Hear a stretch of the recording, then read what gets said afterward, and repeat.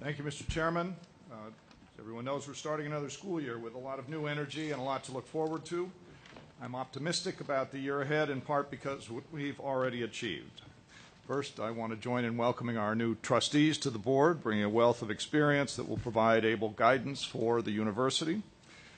And of course, we settled our labor contracts this summer with faculty and staff, agreeing on well-deserved raises for the people responsible for the great work CUNY does every day. We've come through a particularly inspiring commencement season last spring with a record number of graduates, and I want to draw attention to that fact.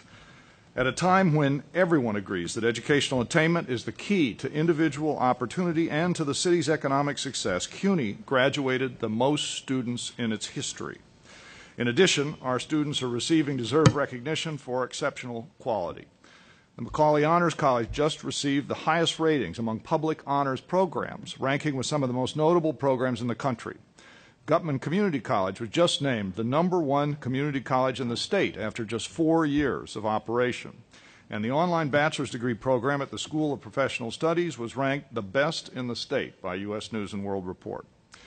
We continue to take steps to ensure that we're delivering on our mission, in particular providing access to cities' underrepresented populations. Just this morning, Mayor de Blasio, school's Chancellor Farina, and I announced that the CUNY application fee will be eliminated for all low-income public high school seniors in the city starting this fall.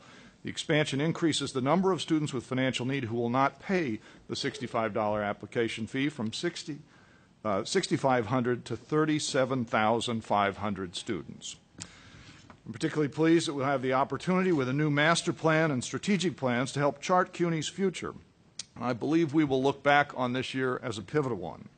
The master plan was part of a collaborative process. I'm delighted that we were able to delay the state's deadline so that our new trustees would have this summer to consider and comment on the plan, which you are scheduled to vote on today. Central to our planning is what we have referred to as a connected CUNY. We'll place a greater emphasis on outcomes and the success of our students, as well as on our ability to advance our goals by leveraging CUNY's great assets through more collaboration among our CUNY campuses and with other institutions in the city. In other words, CUNY will collaborate as never before, both internally and outside the university. This vision builds on goals I've been discussing with the board and in speeches and in smaller groups around the city, building on the work of my colleagues at this table and the Strategic Planning Steering Committee. The draft master plan was first posted in May. At the June meeting, the chairman and I provided the plan as an information item to the board so that new members would have time to consider it over the summer. I personally read the many comments from faculty, staff, and students, and we've made changes over time to reflect those comments.